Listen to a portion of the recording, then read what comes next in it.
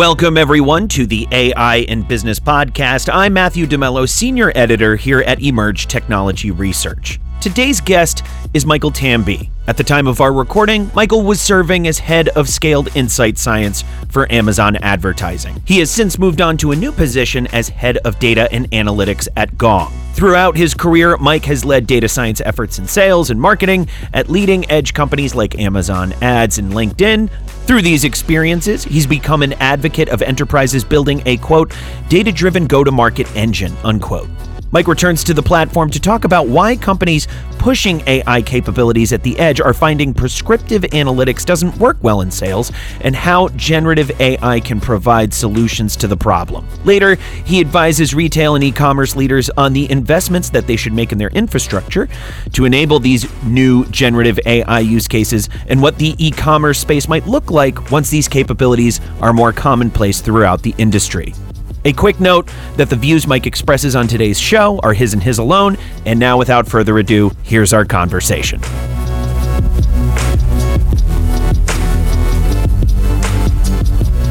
Michael, thanks so much for joining us on the program once again. Great to be back. So we left off our last episode just before getting into the potentials of generative AI. I didn't want to try to cram that in 5 minutes. You said leading edge companies are finding prescriptive analytics don't work as well in sales, but that generative AI might solve this problem. Can we expand on that? Yeah, absolutely. And I think, let me just take a step back, because I think to really understand this, you have to kind of have a clear picture painted of where we're at, where we're going, and where this challenge could look like. So, let's suppose you say, hey, look, I want to build a data-driven go-to-market engine. I want my sales, my marketing, all my end products calm. I want it to work in harmony like a beautiful orchestra. So we're delivering the right message to the right customer at the right time. It's all automated. It's all continuously improving. You say, okay, the biggest boulder I've got to go tackle in that is sales, because, all the scaled channels like marketing and product, it's easy to just kind of like plug them into something. But sales, humans are a little bit more challenging. You got to figure out how to get them in the program. So you build a tool. You say, okay, I want to understand what they're doing, what they're talking about with each customer at each point of time. And I want the ability to kind of influence that moving forward, right? It's not enough to just record their calls and hear things. So don't get me wrong, there's products out in the market that do that. That's great. But you also want to be able to influence what they're going to go do ahead of time, proactively. So you build the tool, you kind of realize, okay, well, they use insights. We provide a bunch of dashboards. They use insights. So I'm going to build a tool that they can just say, I'm going to talk to this customer at this time, and I'm going to talk about this, and it can give you the available insights and recommend some things. And so they use this tool, and based on kind of what they do, how they do it, you can build your recommendation. So they first use it to just kind of dump data, get their presentations in and have their meetings. You then get enough data underneath that you can start predicting things. You could say, hey, this customer might churn. Have you thought about talking to this customer? In the annual plan, you said you'd check in quarterly. You haven't checked in quarterly. You haven't talked on this topic, or accounts like this want that, right? So you start recommending things, and your recommendations get better. And then you get to the point where you want to be prescriptive. You say, okay, I know exactly when I need my sales rep to talk to which customer, which topics. I know, so I'm just going to go tell them they have to do that. I'm going to be very specific. Hey, you have a task. They just give you your task list. And you find that, about half of them follow it and half of them don't, right? Right. They're going, well, hang on. Do we need to enforce this really strictly? Do we need to really press that you need to have these conversations? You need to talk about this.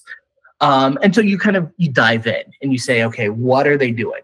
And you have this kind of 50-50. Well, sometimes it's just salespeople being stubborn. You ask them, why didn't you follow the recommendations? They go, that's just not the way I've done it. I had a manager 10 years ago who taught me the way to do it, and this is the way I do it, right? Right. There's some of that where it's like, yes, you should just, the data knows better than you.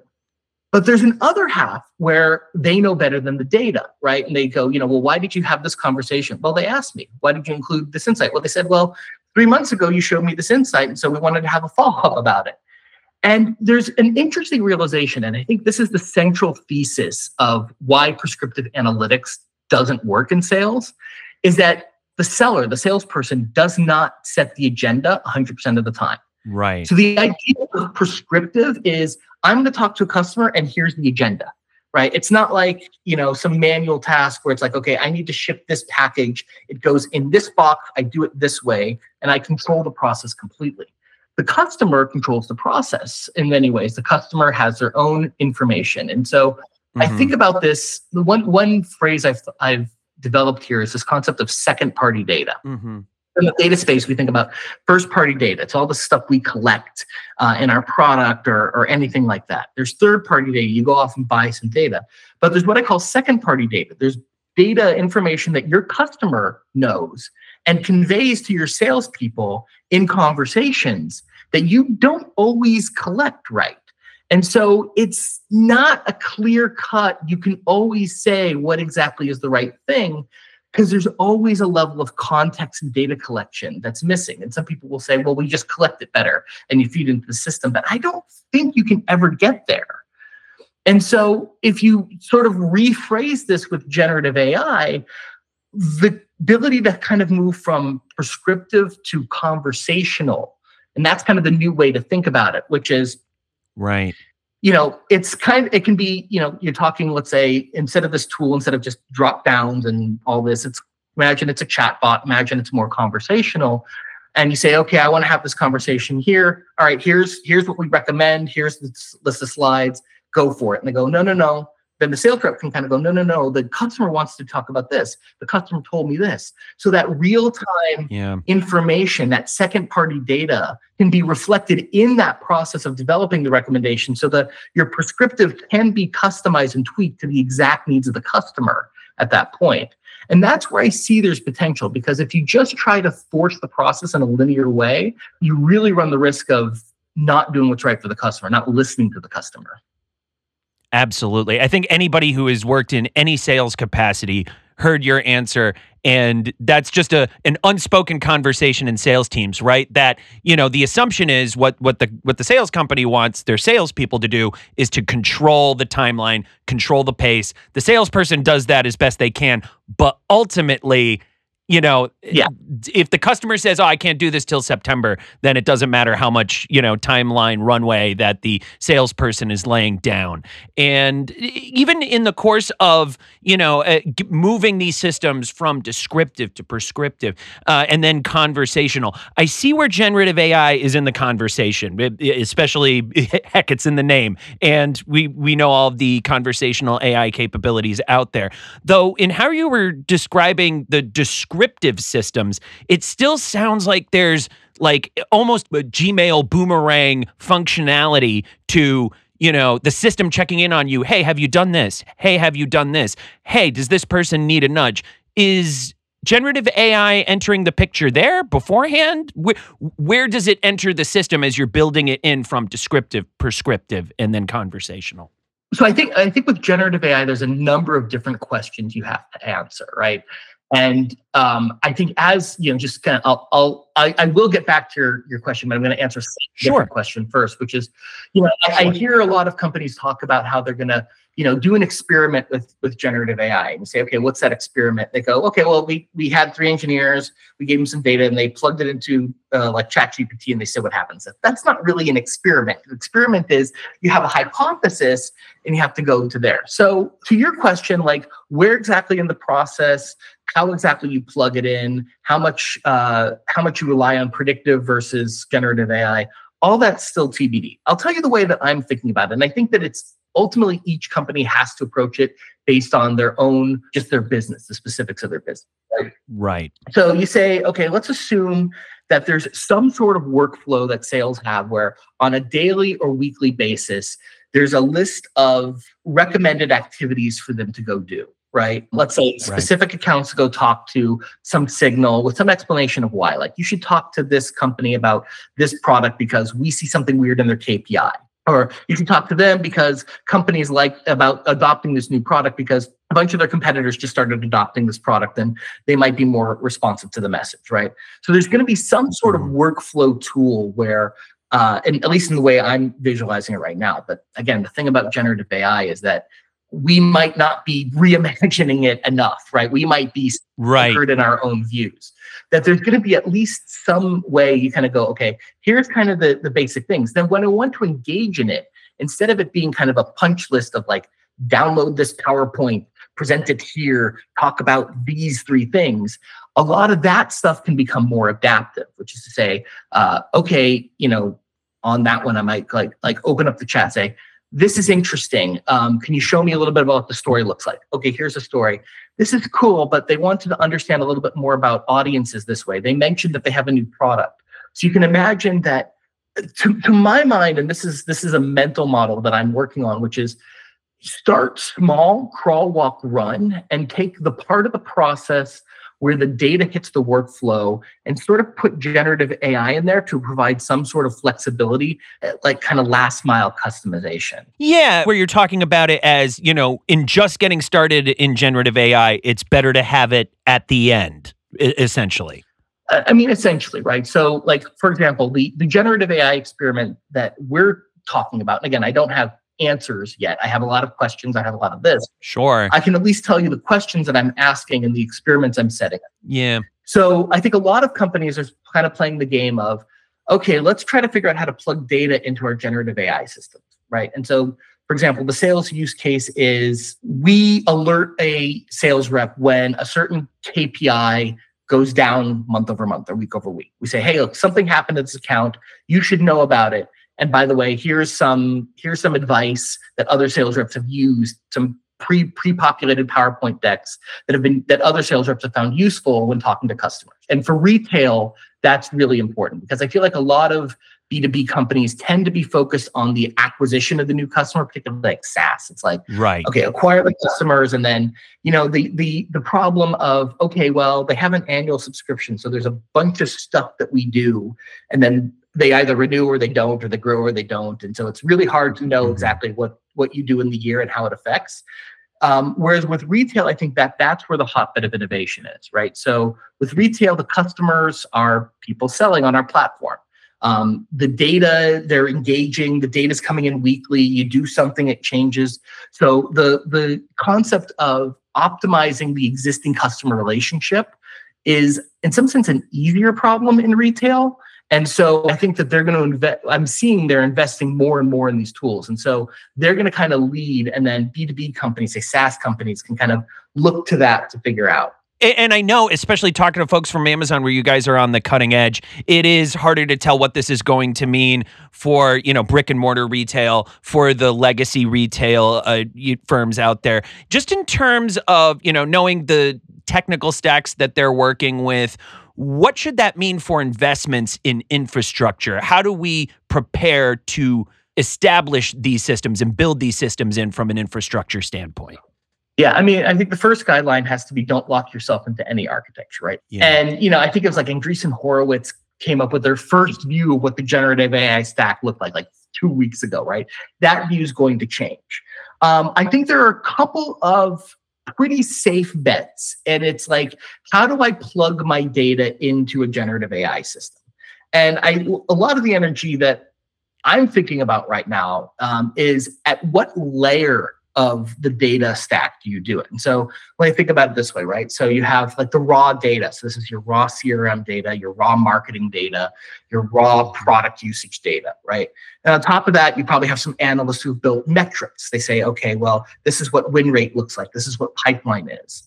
And then you might have some people maybe in marketing, maybe they're analytics, maybe they're whoever's built insights. They say, okay, if this metric is going up and that metric is going down at the same time, that's bad. Right. So it's like a combination of metrics with some context. And then eventually the salesperson, takes these metrics, creates insights, creates a bunch of insights, and creates a narrative. And so you'd say, okay, where in that level do you want to plug generative AI? Do you want to be maximalist and say, I'm just going to plug it in the raw data, and then all of that analyst work is not needed, like the entire marketing team and this team is not that. And, I can just bypass that because it'll come up with things that they didn't think about. It could also hallucinate. Right, as we've seen. Yeah. We're approaching it right now is we're just trying to plug in at various stages of the stack and see what happens. My hypothesis is that you plug in at the very last stage and you have a couple of very specific kind of easy tasks for generative AI to do. Like you can think about conversational search. And I know that you don't necessarily need generative AI to do conversational search, but most enterprises don't have conversational search on their data. So it's a good way to kind of say, hey, it did something. in addition to also saying like summarization. So if I know, and I think this is going to be the key use case for AI. Okay, there's 17 insights about this account, right? In retail, by the way, it's even more complex because you have certain, like one account might have 6 or 7 brands, and that brand might play in 10 different aisles. So you can have like 70 different spaces where they play with 50 metrics each. So the complexity, the compounding of that can get even more. And so what we're experimenting with is what happens if you throw those into generative AI and you say, give me a summary of what's happening. So this brand in this aisle, let's say, throw 17 metrics in there with their insights and context and summarize it for me. Read from these predictive signals, because right now kind of traditional ML in terms of predictive analytics is better, kind of rank them based on these signals and compile it for me in a human digestible way. That I think is where we're going to go, at least as a crawl, walk, run. And my theory is that if it can effectively summarize off the top layer, search and summarization from the top layer, then you can say, okay, I've given you the human curated insights that you're able to summarize. Now I want you to take the human developed metrics and create insights off of them and summarize them. Then you say, okay, now I want you to take the raw data, tell me the metrics, tell me the insights, and then summarize them, sort of like building it that way. That's at least my hypothesis coming into this. That, and again, it's like start simple, build incrementally, deliver value along the way, try to create areas where you can deploy it out, get data back, and constantly refine. So just thinking about, where this is all heading, you brought up crawl, walk, run. And the great thing about talking to folks, especially from a place like Amazon, is you guys are on the cutting edge. So you have a really good idea of what run might look like. I'm wondering what running might look like, or at least the path there from everything that you can tell, and no need to predict the future. Just wondering, what does running look like, say, for more traditional retailers in this space? Yeah. So I think first off, 5-10 years ago, I think the distinction between a traditional retailer and an e-commerce retailer is going to become less concrete, right? We've already, the news has it that Amazon does have some sort of physical presence. We bought Whole Foods, there's Amazon Go. So the public messaging from Amazon is that the future is not all digital. And we've also seen traditional retailers develop an e-commerce space. So I think that pretty much the market recognizes it's going to be some mix. So I think within there's a couple of questions you have to think about. The first is we have to figure out, how do you collect the data? And all of that is going to depend on what the physical experience will look like. Is it going to still look like something where you're perusing the aisles and there's, kind of Internet of Things, computer vision, all of this tracking, figuring out where you're going, what you're looking at, where your attention is? Or is the physical experience going to look a little bit more like you've put in your shopping list and let's say some things you just pick up, but other things you want to go in. For example, like packaged goods, I just pick it up because they're available to me at the front. But the fruit, I want to go in there and get it myself because I want to pick it out myself and see what's fresh, right? Something, I don't know. Right. So I think the first one there. The second then is, how do you engage the customer in the physical store, right? Is it something like the person is on their phone talking and saying, okay, next I need this. Okay, well, do you need cabbage? Okay, well, what type of cabbage? Okay, it's in this aisle. So you kind of go in there and you're almost like conversing with the store via its generative AI in the store, but on your phone, kind of in that way. Or is it something like, you're walking the aisles and a screen sees who you are and kind of knows, say, hey, if you're looking for this and this, it's on aisle 3 or something like that, right? Did you know that there's a sale on this thing over here? Right. I think that's the second thing that has to be figured out. But all of that's going to eventually come towards, there has to be kind of a bottoms up view, and there has to be a conversational way for you, the bottoms up view, to collect that kind of descriptive and predictive analytics, and then a way for you to engage with the system in a conversational manner. And this kind of comes back to your whole point about the physical retail space experience versus the digital, which is that there's also a level about what people feel comfortable with in the physical world. Mm-hmm. There's this kind of disparity where I think if people are engaging in the cyber world, they sort of know and accept that their data is being collected and it's used to generate recommendations, right? I mean, when you go on a site and you see, like, I'm recommending this product for you because you peruse this, people don't really think twice. They go, oh yeah, it's a computer and they're like, it gets that.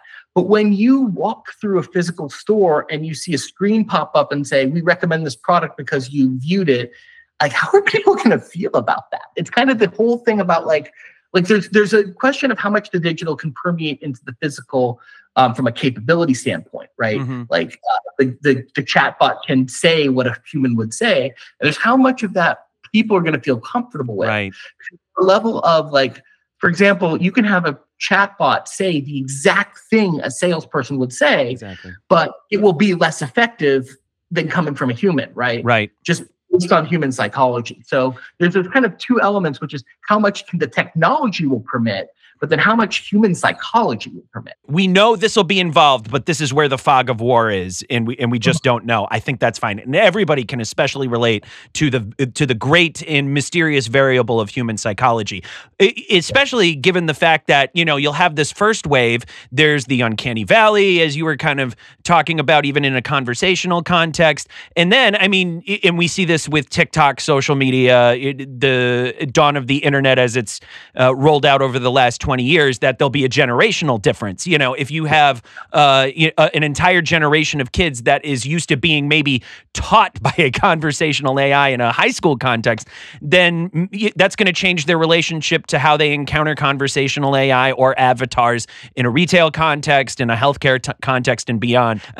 We may have to just accept that sort of fog of war as something that remains to be seen for the time being. And let me tell you, that's everywhere right now. That is every sector, retail and beyond. But Michael, really, really appreciate you coming on and telling us from your vantage point, from all the cutting edge stuff that you're doing at Amazon, what we can't help but see into the future, because I think that really helps illuminate the conversation. Thanks so much for being with us these past few episodes. We really appreciate it. It was a pleasure. Yeah. Have a great one. Yeah, absolutely.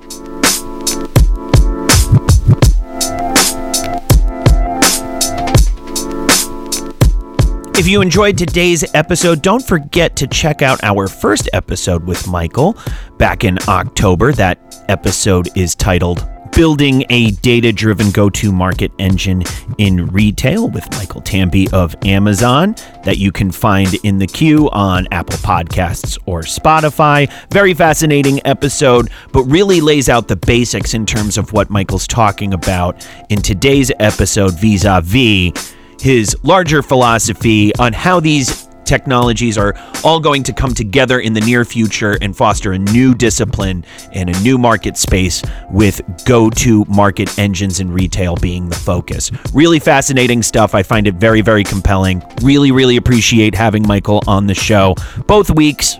And on behalf of Daniel Fagella, our CEO and head of research, as well as the rest of the team here at Emerge Technology Research, thanks so much for joining us today, and we'll catch you next time on the AI in Business podcast.